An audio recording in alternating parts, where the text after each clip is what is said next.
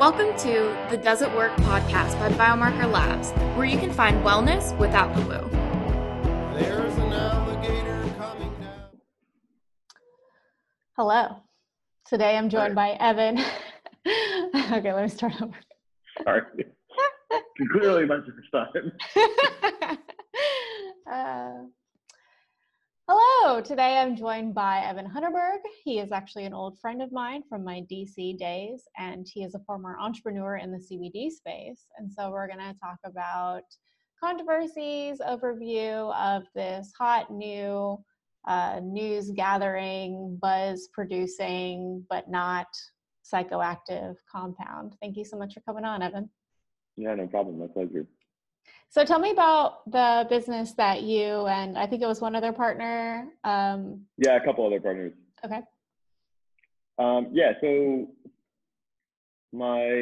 someone who I had a kind of business and friendly relationship with, they were starting to distill something called THCA out of raw, we called it crude, kind of like a crude oil metaphor to, it was kind of like a really low quality hash was our starting point. And then we were distilling out of it what is basically the native form cannabinoid of THC.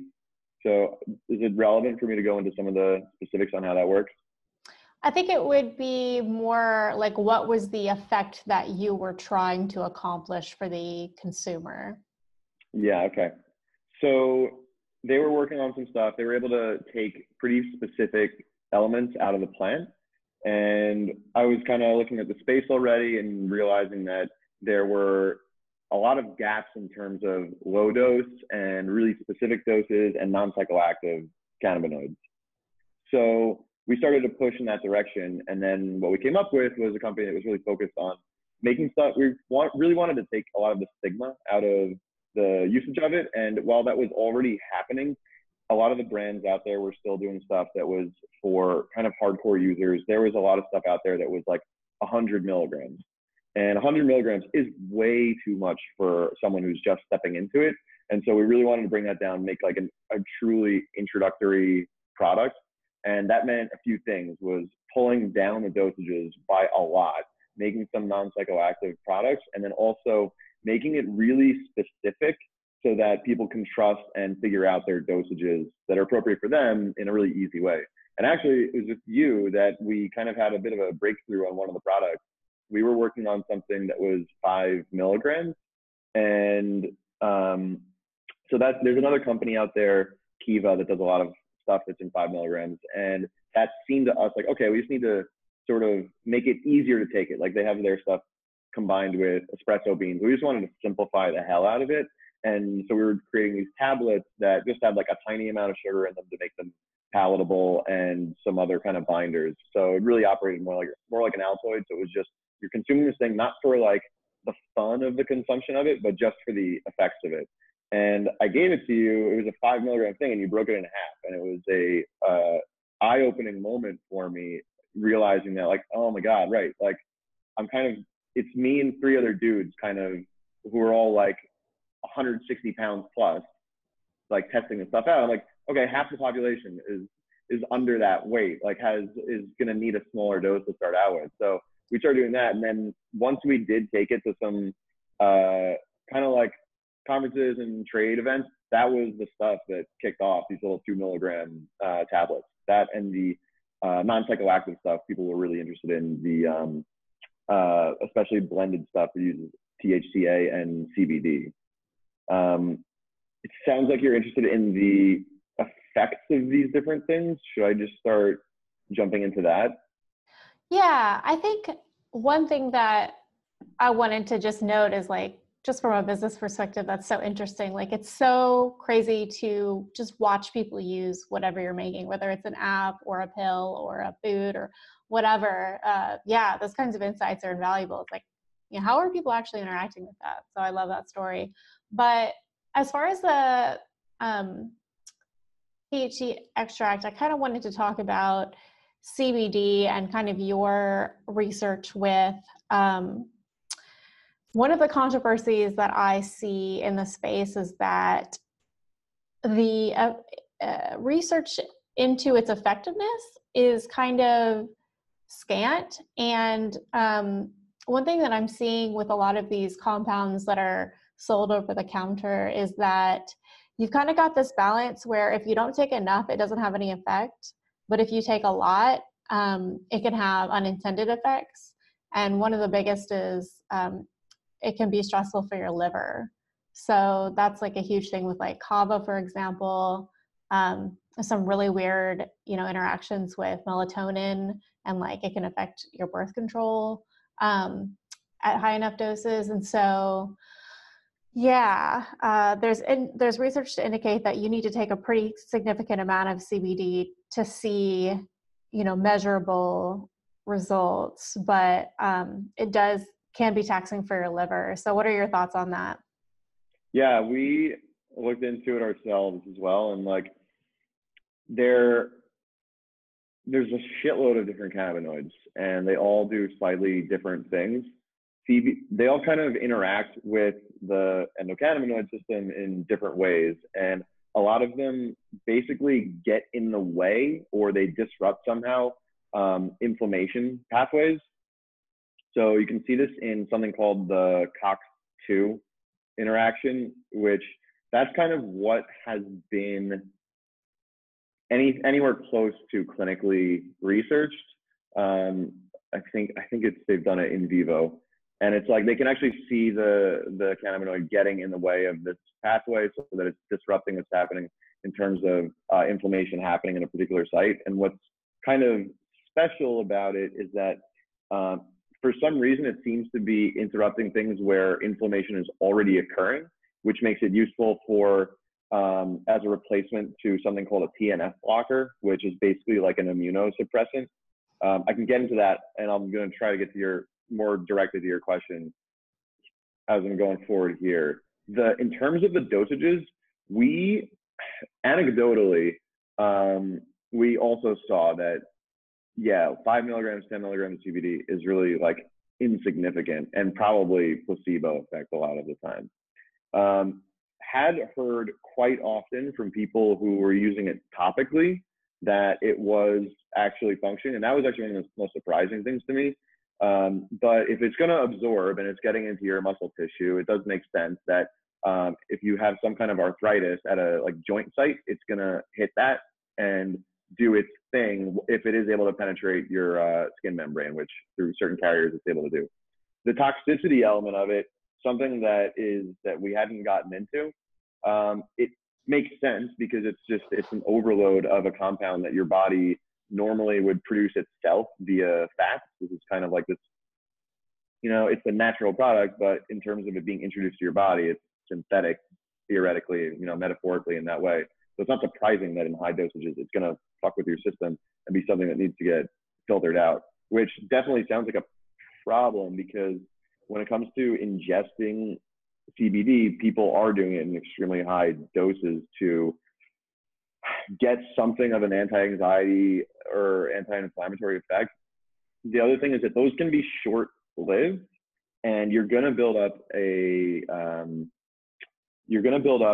tolerance to them as well. Your body's going to get used to the new thing that's incoming to your body. So we always looked at it as a crutch and not as a vitamin.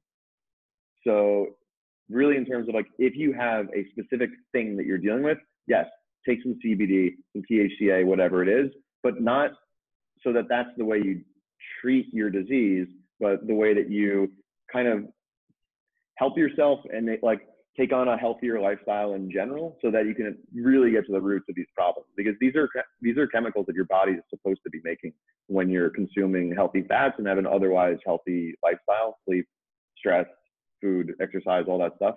So this was really, for us, supposed to be a thing that would help people kind of get back on their way.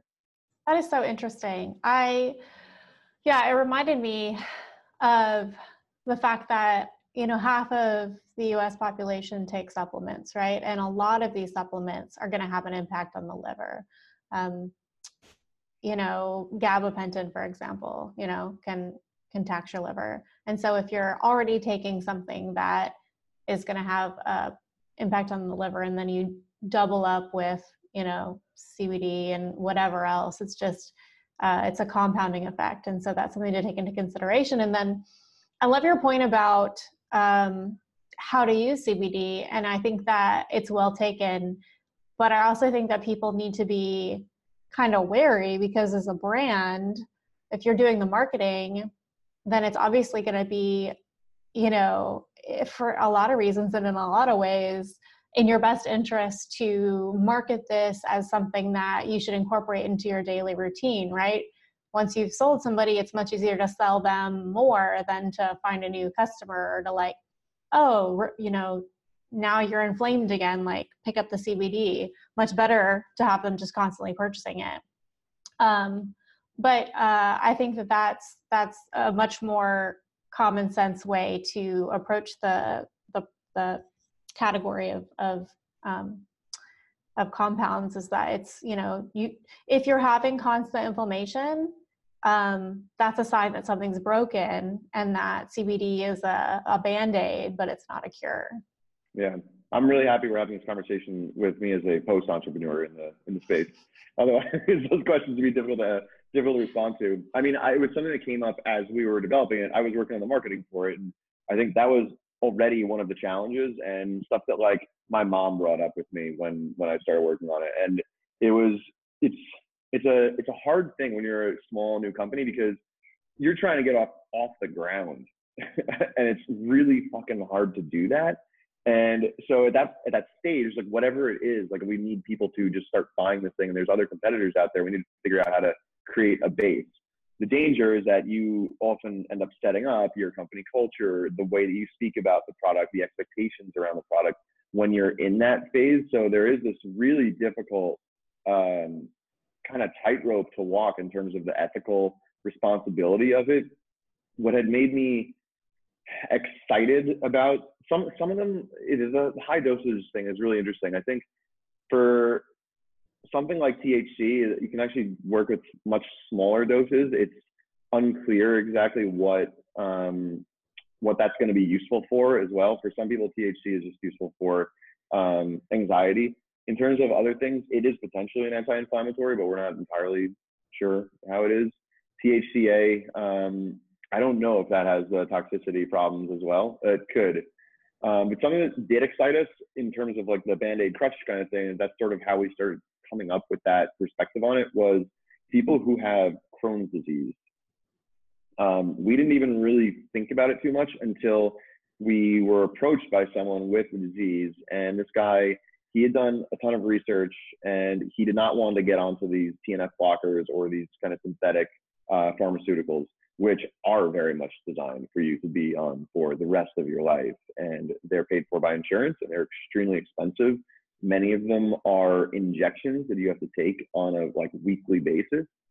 And so this guy kind of was trying to figure out all the different supplements, whatever it is that's going to work for him. And then he started messing around with CBD and THCA, and he found that a blend was working pretty well for him. We went to a meetup with him and other Crohn's disease patients, and it was fascinating to see what happened. Everyone there, who most of them were kind of in like some kind of remission, or something was, they all had ways of dealing with it. They all had kind of a different Band-Aid that they were using. Some were using different types of TNF blockers, which have major problems because it compromises your entire immune system. He was using CBD and THCA to the same level of effect as those people were using the pharmaceuticals. And the magic there is that they were only attacking the sites of specific inflammation in his gut rather than his entire body. So if he got like a scrape on his knee or his elbow, he wouldn't have to worry about getting like tuberculosis, which is a very real fucking thing with TNF blockers. Wow, that's insane. Yeah, it's wild. It's kind of criminal.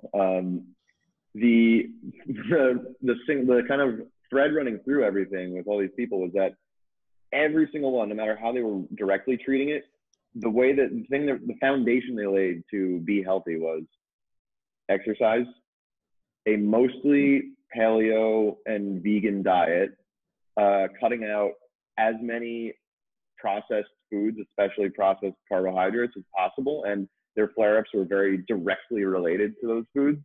And then de-stressing as well. A lot of them had gotten into meditation or yoga or some form of de-stress. So it's like this and a lot of other diseases are just these products of modern life as well. And then there's some products that help you, but we're realizing like, okay, there's something bigger here, and it's the lifestyle stuff. So when we went along with the marketing, we were trying to really get into that aspect of things as well, to make this a blend of a healthy lifestyle, not to contain a healthy lifestyle. Not as a replacement. Yeah.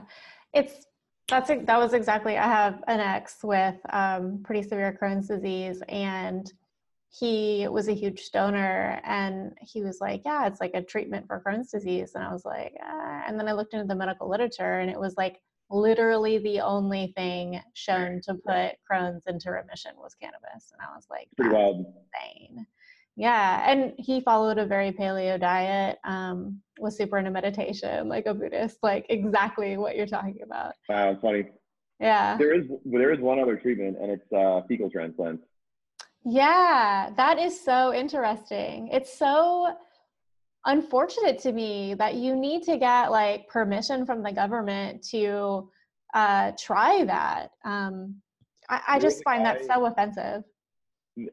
It's wild. I know. I mean, funnily enough, there is our president is actually working on solving a little bit of that. I mean, I don't know what his motivations are for it, but he's starting to pull down a couple of the barriers for the experimentation aspect of things. Are like our co-founder is like, he is an immigrant and he deals with all the issues surrounding that.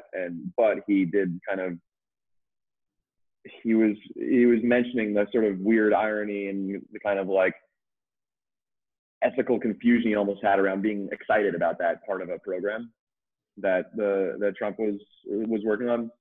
Anyway, I mean, I think all that's locked up in the pharmaceuticals lobby of our laws and influence and that stuff. But anyway, this guy in the Crohn's disease meetup group, he had traveled to Argentina to get that procedure done, and he got it. He was then asked, I mean, such a bizarre thing, and it's like full of just potty humor basically, because it's like he ends up with, now he's got these contacts there, and he gets basically shit mailed to him with dry ice, and then goes through the procedure. The procedure's not fun.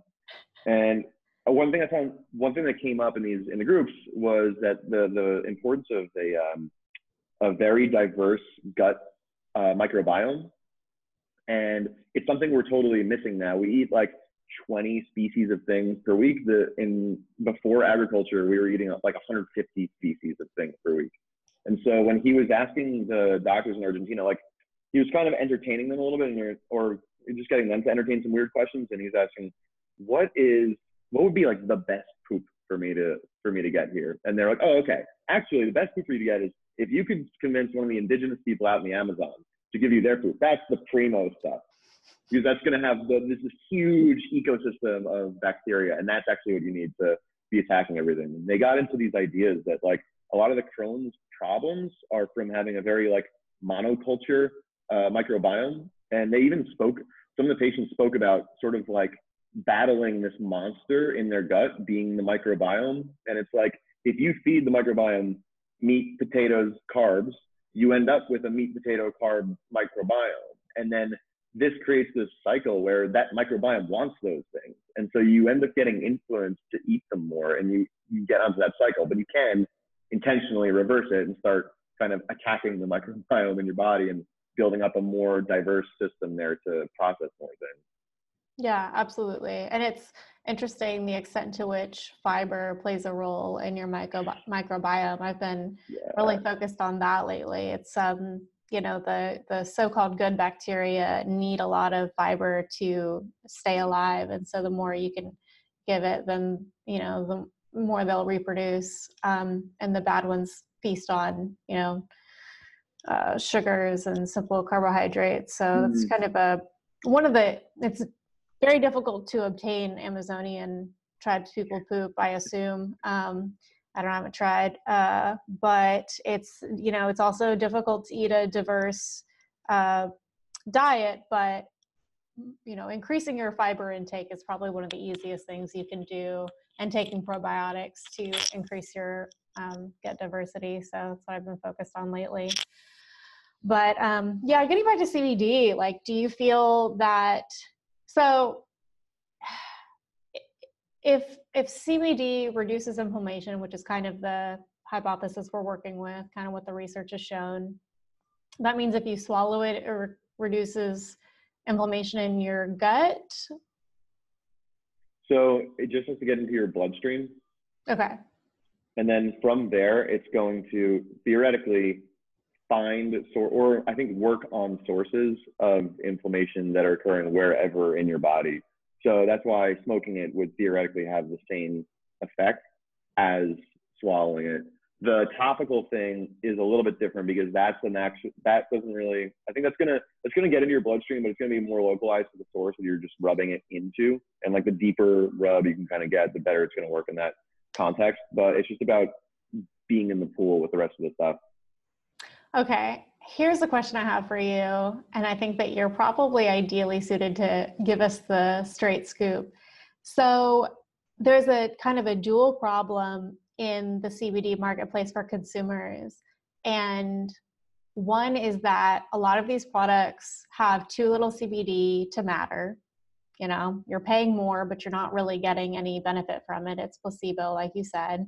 The other problem is that the CBD amounts that were like, I don't know, I think it was the FDA tested like 70 different products and found wildly different amounts of CBD than were advertised.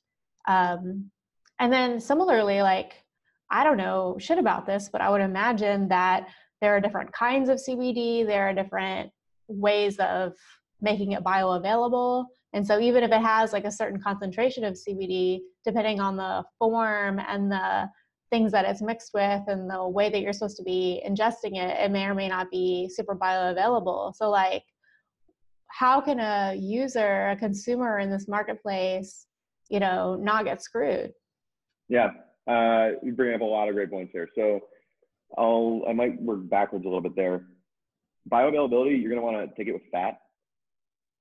It's fat soluble, and that's going to be the most effective vehicle for it.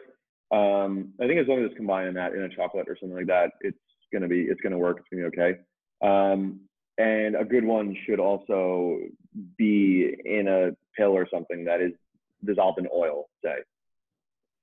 So that's one thing. Amounts of CBD is, yeah, it's a huge problem. You know, we're kind of talking about this and figuring out what is the ideal dosage. I don't think anyone really knows yet. It should be marked on the side of with a sticker on the side of the product. And I mean, this industry is one of the most regulated there is. Like, it's very hard to get that much transparency on any other product you get out of a supermarket. These things are tested from the ground all the way to the shelf, and they're kind of labeled along the way, and things are theoretically supposed to remain consistent that way. So I think you do need to trust a little bit in terms of the idea that's being tested. However, and this is probably not, it kind of calls that into question, because we found that there was a lot of problems with the testing facilities. So we would get something tested, the same stuff tested by the same facility twice, and see 20% deviations. And what's happening is that people are testing things a few times and then it's going with the highest number. This problem is not solved yet. We were starting to talk with a few different folks and like a couple labs to kind of build up some consortium on this and figure this out. But we went away, and so that project went away as well. I haven't heard anything about that since. Hopefully someone's still working on that. Let's see. The other thing is sourcing for the CBD. So